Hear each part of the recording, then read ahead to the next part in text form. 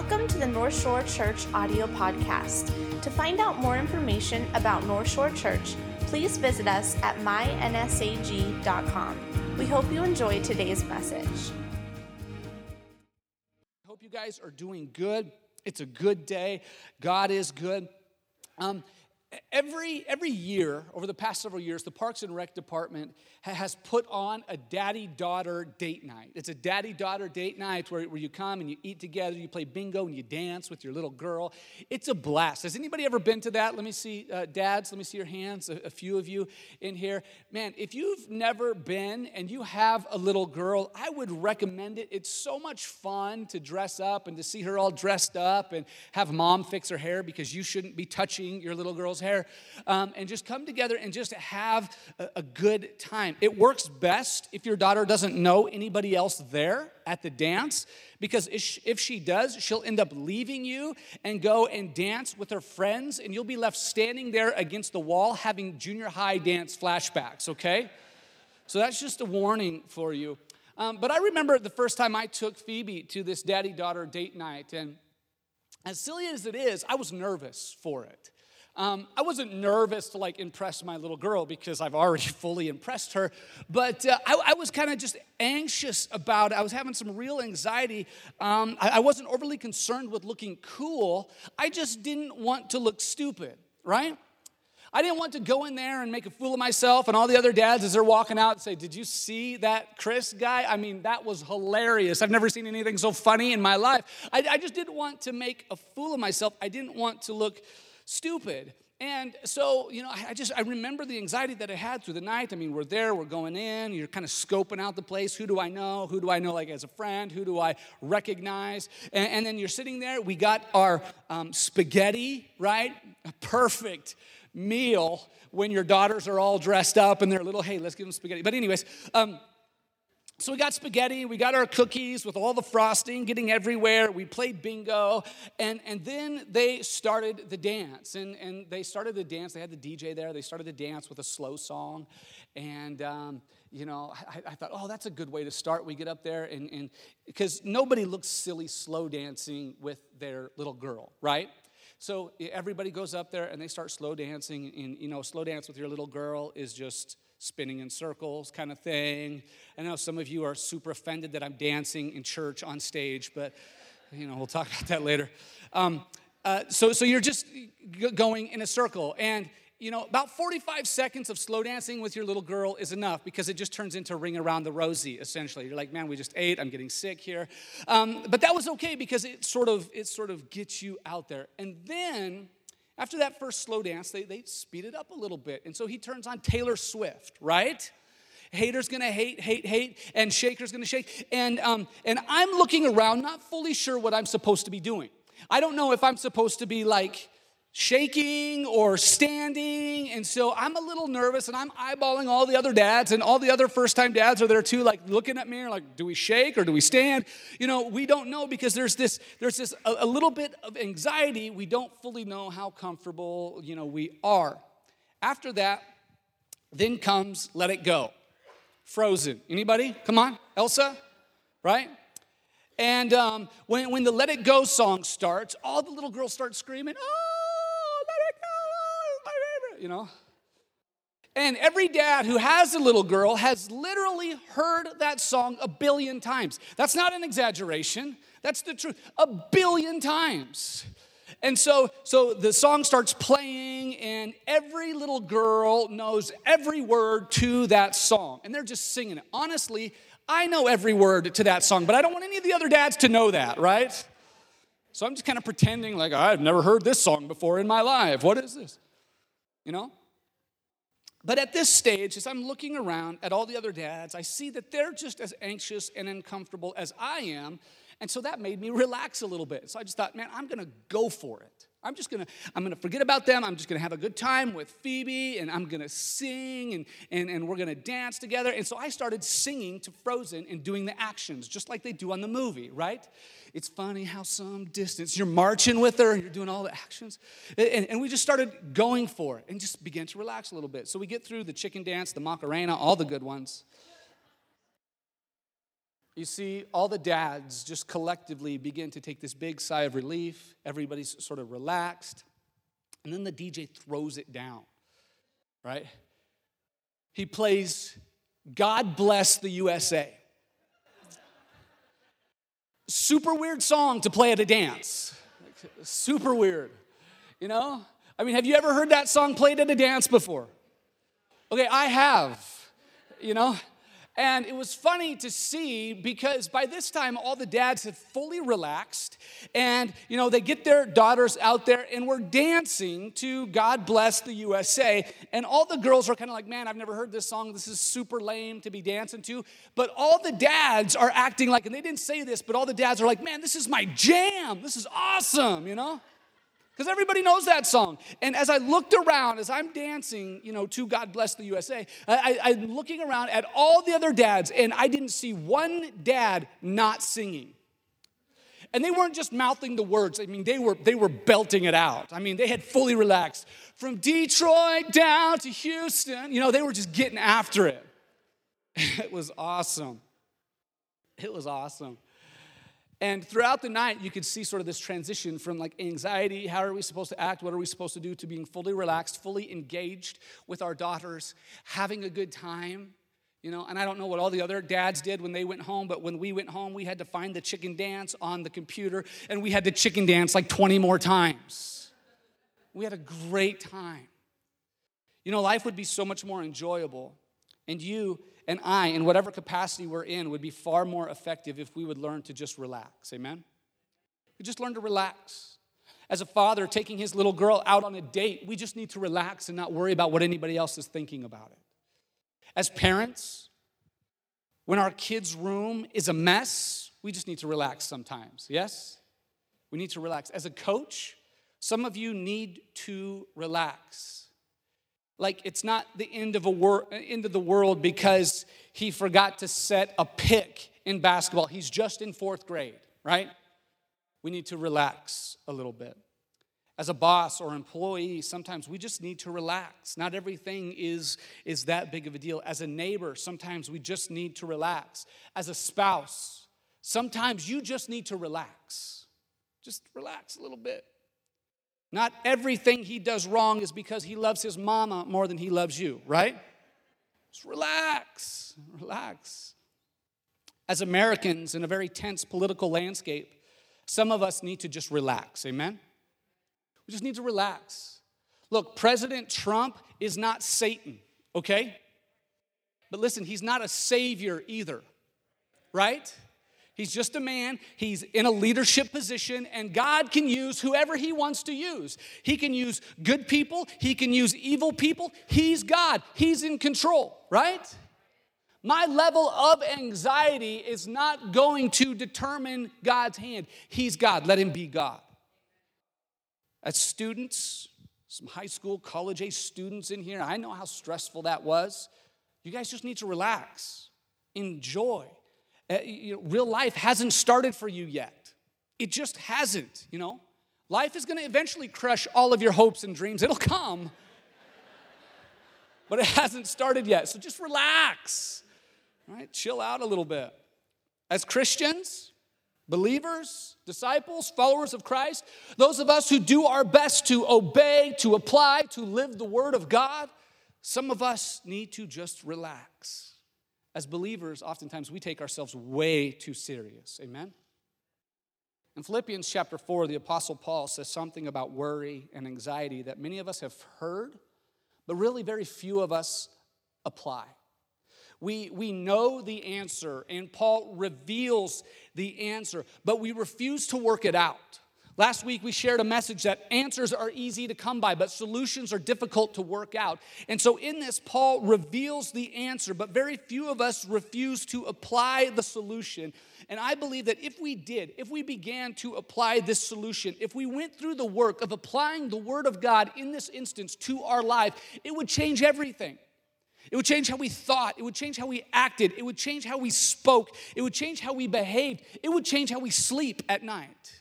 It would change everything about us. But before we get to what Paul says about anxiety and stress, I want to first consider Paul's personal experience with stress. And so before before we listen to what Paul says about it, we got to see if he is somebody who knows what he's talking about. And so we got to check and see how stressful his life is. If you don't know who Paul is, I know many of you do, but if you don't, Paul is an apostle in the New Testament, and Paul was responsible for writing much of the New Testament. And so if you haven't read any of his background or any of the Bible, you would think, Paul's, kind of an intellectual guy. He sits at his desk, he reads, he prays all day, and then he just writes scripture. But that wasn't Paul at all. And if we look at Paul that way, then everything he says sort of falls on deaf ears. So in 2 Corinthians chapter 11, Paul is writing a letter to the Corinthian church. And in this letter, we get the impression that he has just about had it with them. Like he's fed up with them. And your mom and dad would say he's sick and tired, right? I mean, he's just over it with them. And so you get this sense that the church is questioning Paul's teaching, his character, his integrity, his wisdom, his leadership as an apostle, and Paul's just kind of over it. In essence, this church is telling Paul, you know what, Paul?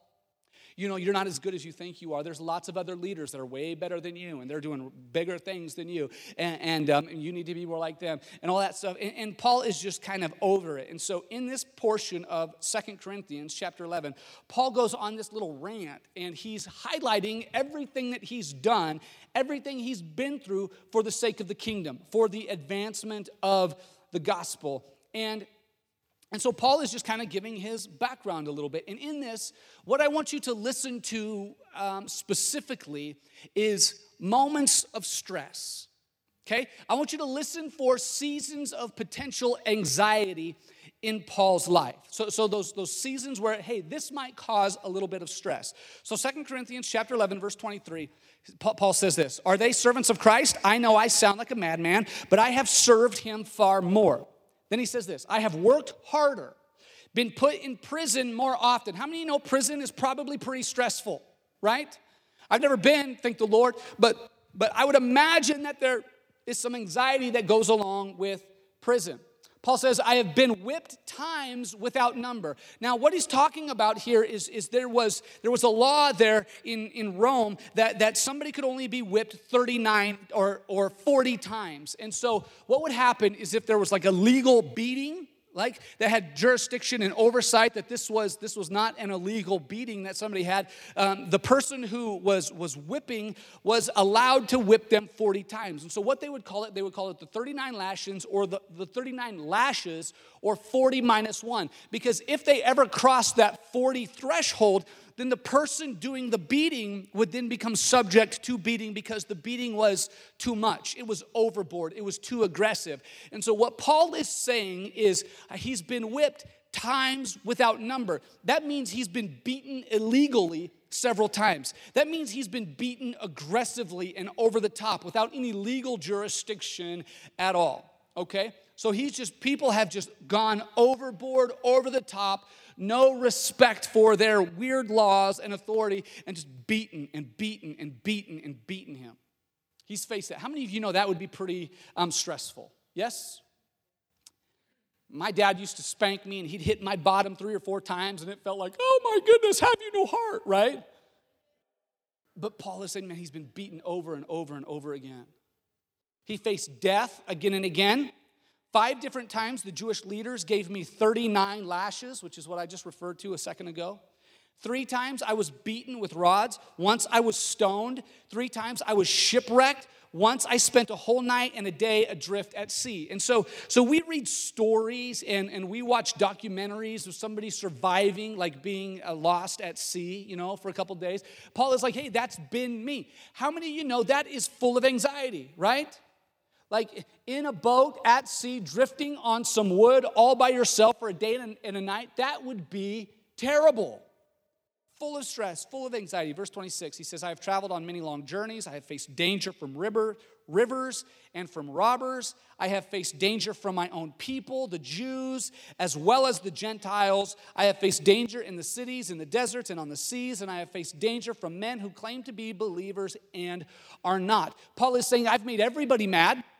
I've made the Jews mad. I've made the Gentiles mad. I've made the Romans mad. Everywhere I go, it seems like somebody wants to hurt me. People hate me. Even God promised that everywhere I go, like I'm going to experience pain. So there is a massive amount of stress in Paul's life. Verse 27, he says, I have worked hard and long, enduring many sleepless nights. I have been hungry and thirsty and have often gone without food. I have shivered in the cold without enough clothing to keep me warm. Verse 28, then, besides all of this, he says, I have the daily burden of my concern for all the churches. Paul says, aside from all of this physical stress, aside from all of this situational stress, all of this pain that I'm going through, he says, I have a very real leadership pain that I'm enduring because I care about the people of God and I care about the churches that I've been a part of planting. And so when things go on in the church, my heart hurts. When there's pain in the church, there's pain in my heart. And so Paul is bearing a real leadership burden and a real leadership anxiety for all of the churches. Paul is saying, sometimes church people can be really stressful. Sometimes you guys stress me out. I feel it. That's Paul saying, not me. I don't believe that one bit. So can we agree? Can we agree that Paul has cornered the market on anxiety? Yes? Can we admit that no matter what sort of stress and anxiety that you have experienced and you felt in your life, it doesn't compare to Paul? Yes? And look, I know how difficult it is when the triple soy latte price increases by a quarter. I know how bad that freaks you out, right? You're so brave to endure that, man. But I think that we could all admit, at least, that Paul has us beat in the anxiety market. Yes? Can we agree on that? So when Paul talks about stress, when Paul talks about anxiety, he's speaking from a place of experience. So it's important for us to know that because that sets the stage for whether or not we're going to buy what Paul is selling. As Paul is writing the book of Philippians, if you turn over to Philippians, at the time of the writing of the book in Philippians, Paul is sitting in a Roman prison. So that's where Paul is writing the book of Philippians, not in a desk, not in his study, not in his house, but in a Roman prison. There in prison, he's cold, he's wet, he's uncomfortable. He's facing a trial that he knew would most likely end in his execution. Paul was pretty certain that there was a very real possibility, and Paul knew this, that he would never walk out of this jail cell as a free man ever again. Stressful? Yes. And he says from his Roman prison in Philippians chapter 1, verse 20, the second part. This is what he writes, knowing the context of where he's at. He says, and I trust that my life will bring honor to Christ, whether I live or die. For to me, living means living for Christ, and dying is even better. A translation that you're familiar with would probably say something like, Paul says, for me to live is Christ, but to die is gain. For me, living means living for Christ, and dying is even better. And then he says, but if I live, I can do more fruitful work for Christ. So I'm torn. I really don't know which one is better. So we read things like this, and we see this supernatural peace inside of Paul. We see the lack of anxiety that should be there. As we look at Paul's life, we think he should be stressed out. He should be anxious. He should be freaking out about his situation. But he's like, you know what? Man, I don't know. If I had to choose whether or not I would be hung on a cross and executed or walk free, I'm waffling. I don't know which way to go. And if somebody said that to us, if somebody was talking like that to us, we'd sit them down and we'd say, look, are you like damaged in the head? What's wrong with you? What do you mean you can't decide which way to go if you had a choice? Like this doesn't make any sense at all. Why would this even be a debate, right? And look, I'm fully convinced that if I die, I would go to heaven. But if I had a choice between living or being nailed to a cross, that wouldn't be a hard choice for me at all, right? That would be easy for me to decide on that one. But Paul is literally saying, if I had to choose between being set free or nailed to the cross, I'm kind of torn. I mean, if I'm set free, I can still do good work for the kingdom of God, and the kingdom would be advanced, and people would come to know Christ. But if I die, I get to be with Jesus. So this is kind of hard. Let me think about it for a second.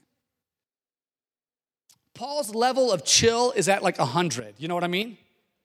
I mean, Paul is just so cool. There's so much peace because I believe that Paul has fully understood and fully applied something about the Word of God that we haven't. Paul not only knows the answer, listen, Paul not only knows the answer, he has worked through and applied the solution to his life. And it produces peace in him that verges on insanity. It produces a peace in him that as we look at, we think that makes no sense at all. I can't explain it.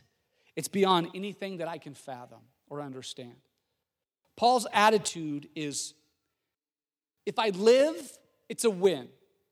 If I die, it's a win. Paul's attitude is if I go to Rome as a prisoner, it's a win. If I go to Rome as a preacher, it's a win. Paul's attitude is if I'm healed, it's a win. All glory to God. If I'm not healed, then it's a win. And all glory to God because he makes me strong in my weakness. Paul says, if people begin to preach the gospel of Jesus Christ because they are inspired by me, it's a win. And then he says, if people begin to preach the gospel of Jesus Christ because they want to spite me or they want to get at me, it's a win because the gospel of Jesus Christ is being preached. Paul says, in this life, it's a win. It's a win. It's a win. It's a win. Paul knows that when you are in Christ and giving your life to the advancement of the kingdom of God, it's always a win. Always. Because God is in control. And so he knows it's a win. It's a win. It's a win. It's a win. It's a win. Whether he lives or dies, it's a win. I don't care. It's a win. And he shares the secret to this in Philippians chapter 4. You can turn over there. Philippians chapter 4. And remember, he's not crazy, although he kind of sounds like it. He's worked through something. Philippians chapter 4, verse 6. In the NASB version, it says it like this. Be anxious for nothing. Read it again. Be anxious for nothing. Be anxious for nothing. We've already established that Paul is an expert on stress and anxiety. And here's the answer that he says. He says, be anxious for nothing. I did a little bit of a word study. I checked out the Greek in this. Studied the Greek. The Greek word for nothing is medemia. You know what it means? Nothing. Right? It's more than you can handle. I know. It's be anxious for nothing. You say, well, Pastor, what about my health? You don't know what I'm going through. I've had a bad diagnosis. I mean, this is serious, life and death stuff. Paul says, look, be anxious for nothing. Be anxious for nothing. What about my kids? It's my God-given right and duty as a parent to worry about my kids. It's my obligation. Paul says, be anxious for nothing. What about their education and whether or not they're developing right and they have the right amount of friends? Paul says nothing. Scripture says, be anxious for nothing. What about their hygiene?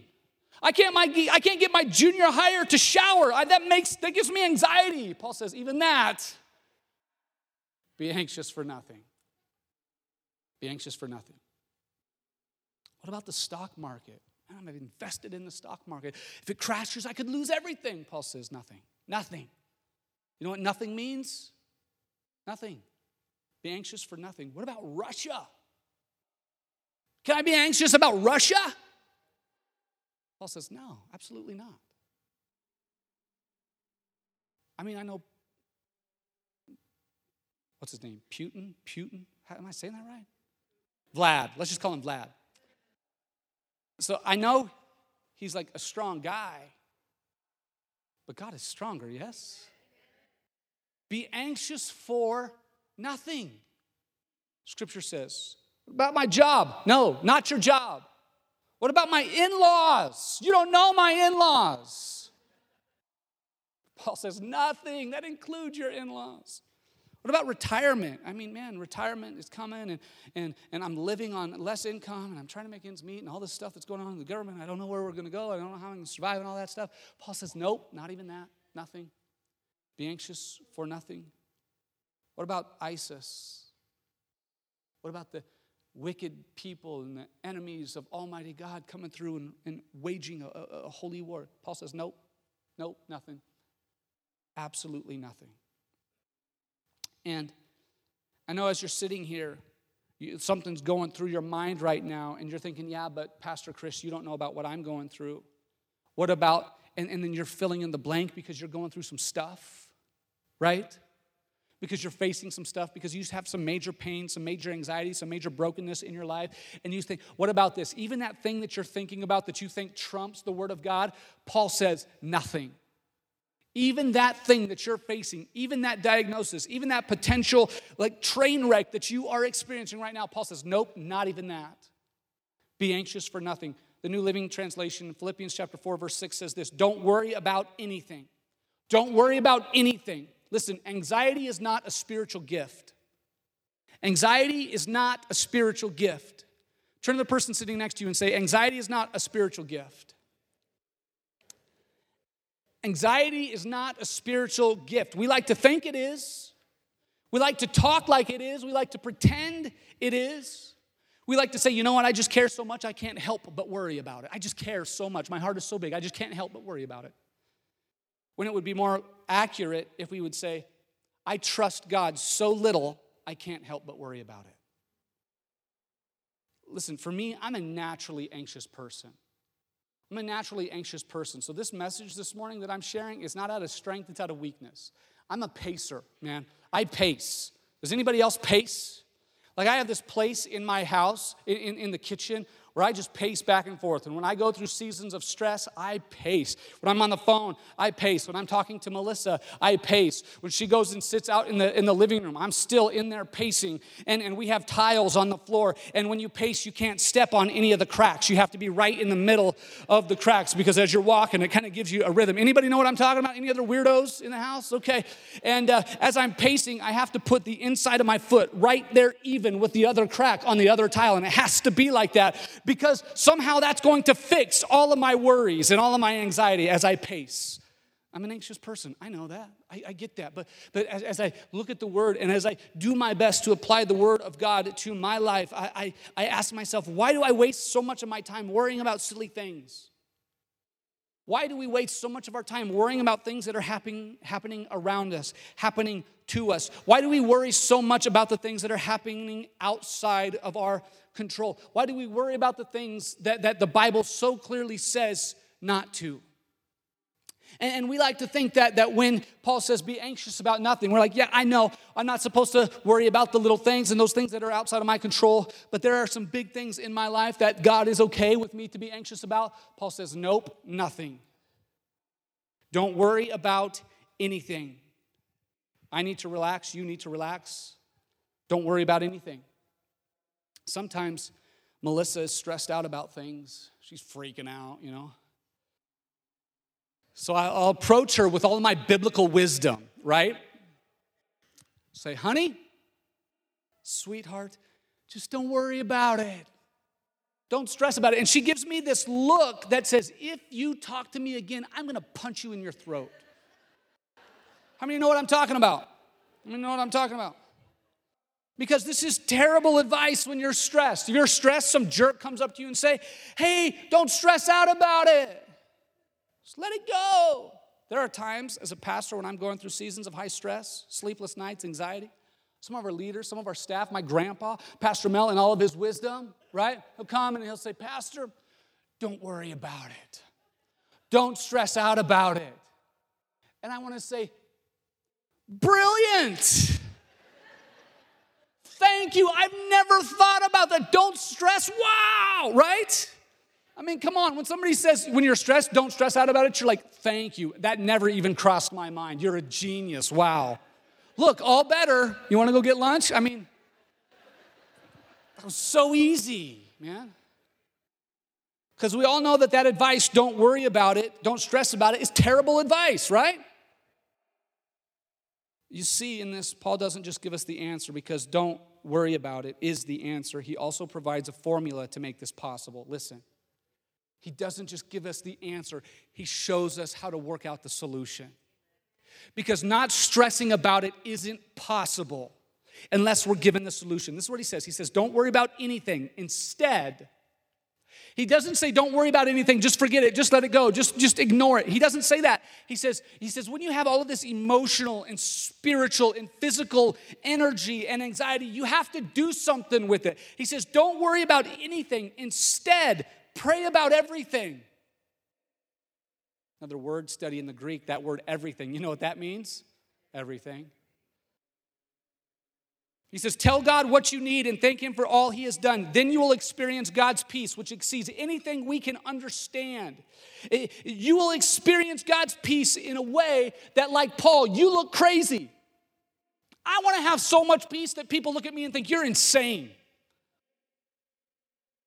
Because all stress, all worry, all doubt, all anxiety has just completely been taken from me because I trust in God and I believe in God and I know that he's in control. Good or bad, whatever happens to me, I know God's got it. And so in this, he gives us 2 secret bullets to combat anxiety in our lives. And I got to get through this quick. The first one is prayer. Worry and stress creates emotional and physical and spiritual energy. What are we supposed to do with it? I have to put it somewhere. Paul says, take that physical, emotional, and spiritual energy and turn it into prayer. Pray about everything. Tell God what you need. Talk to God about it. And so many times we overcomplicate prayer. We make prayer so difficult. Some of you are thinking, well, I don't even know how to pray. I've tried and it doesn't work. Listen, praying is so easy. Do you know where the holes are in your life? Do you know where the issues are in your life? Yes or no? Yes? Tell God about them, right? Are you able to accurately articulate the situation that you're going through and the pain that you feel in your life? Yes? Tell God about it. Articulate it to God. There are times in your life where you need to just find somebody to cry to. You got a friend, you got a family member. You just got to get together with them and vent. And you got to cry to them. And you pour your heart out and you cry with them. And they pat you on the back because they can't do anything. And so they offer you this amazing advice when they say, listen, don't stress out about it, right? Why not cry to the one that says, listen, don't stress out about it because I am in control and I got your back in this. Why not go to him? Why not cry to the one who can do something about it? Spend that energy crying to God because he can do something about it. Do you know how to vent? Vent to God. Pray about everything. Just the other day, I read a quote. It's a new take on an old quote, and it said this: prayer has not been tried and found wanting. It has been found difficult and seldom tried. I know this feels like an easy Sunday school answer. You've heard it before, but listen, have you tried it? Have you applied it? Like really, have you really applied it? Prayer shouldn't be that hard. But the reason it is so difficult is because worry and anxiety are our native language. Nobody has to teach us how to worry. That comes natural. Nobody has to teach us how to live in anxiety. We got that covered on our own. And anxiety exposes the unbelief inside of us that screams, God isn't big enough. Anxiety exposes the unbelief inside of us that screams, God isn't able. Anxiety inside of us exposes this unbelief that screams, I don't believe God is able. Paul says, don't worry about it. Be anxious for nothing. Pray. Instead of worrying, pray. The second bullet is this: thanks. Tell God what you need and thank him for what he's done. Thank him and thank him and thank him and thank him and thank him and thank him for what he's done. Anxiety and thankfulness are like oil and water. They don't mix. Listen, it's hard to be anxious and thankful at the same time. And I would submit that it's impossible to be anxious and thanking God for what he's done for us at the same time. Before you spend any emotional energy on worry, spend time thanking God for all that he has done. For all that he's done. Stand your feet across this place. If you need help, reasons to thank him. Thank him for giving you life. Amen? Thank him for knitting you together in your mother's womb. Thank him for commanding the sun to rise again. right? Thank him. Thank him for revealing himself to us through his son, Jesus Christ. Thank him for stepping outside of the glory of heaven to live for 33 years on the mess of earth. Thank him for allowing himself to be crucified on a cross by his creation. Thank him for calling you out of darkness into glorious light. Thank him for replacing your filth with his perfection. Thank him for the promises of his soon return. Thank him for the gift, the anointing, the power, and the voice of the Holy Spirit in your life. Thank him that his promises are faithful and true. Thank him. We have a lot to be thankful for, amen? Thank him. Thank him. Thank him for your children. Thank him for your spouse. Thank him for your job. Thank him for your church. Thank him for your country, and go on and on and on and on and on. Listen, I know you have a lot to worry about. I know there's a lot of stress in your life, but I bet if you started being thoughtful in your thanks and your gratitude, you would realize that you have a whole lot more to be thankful for than you have to stress out about. And if you do these two things, Paul says, you will experience God's peace, which exceeds anything that we can understand. It's a strange peace. It's a supernatural peace. It's a peace that is beyond human reason. It's a peace that people will come to you and say, you know what? I see everything you're going through, and I see the calm, I see the peace in your life. What are you doing? Are you on something? I mean, because this is weird. No, man, I'm not. I just know who God is. And I've fully committed my life to him. And I know he's in complete control. So whether there's pain, it's a win. Whether there's victory, it's a win. Whether I succeed, it's a win. Whether I fail, it's a win because he's completely in control. It's a peace that exceeds human understanding. Bow your heads, close your eyes all across this place. Let this year be a year that we learn to relax.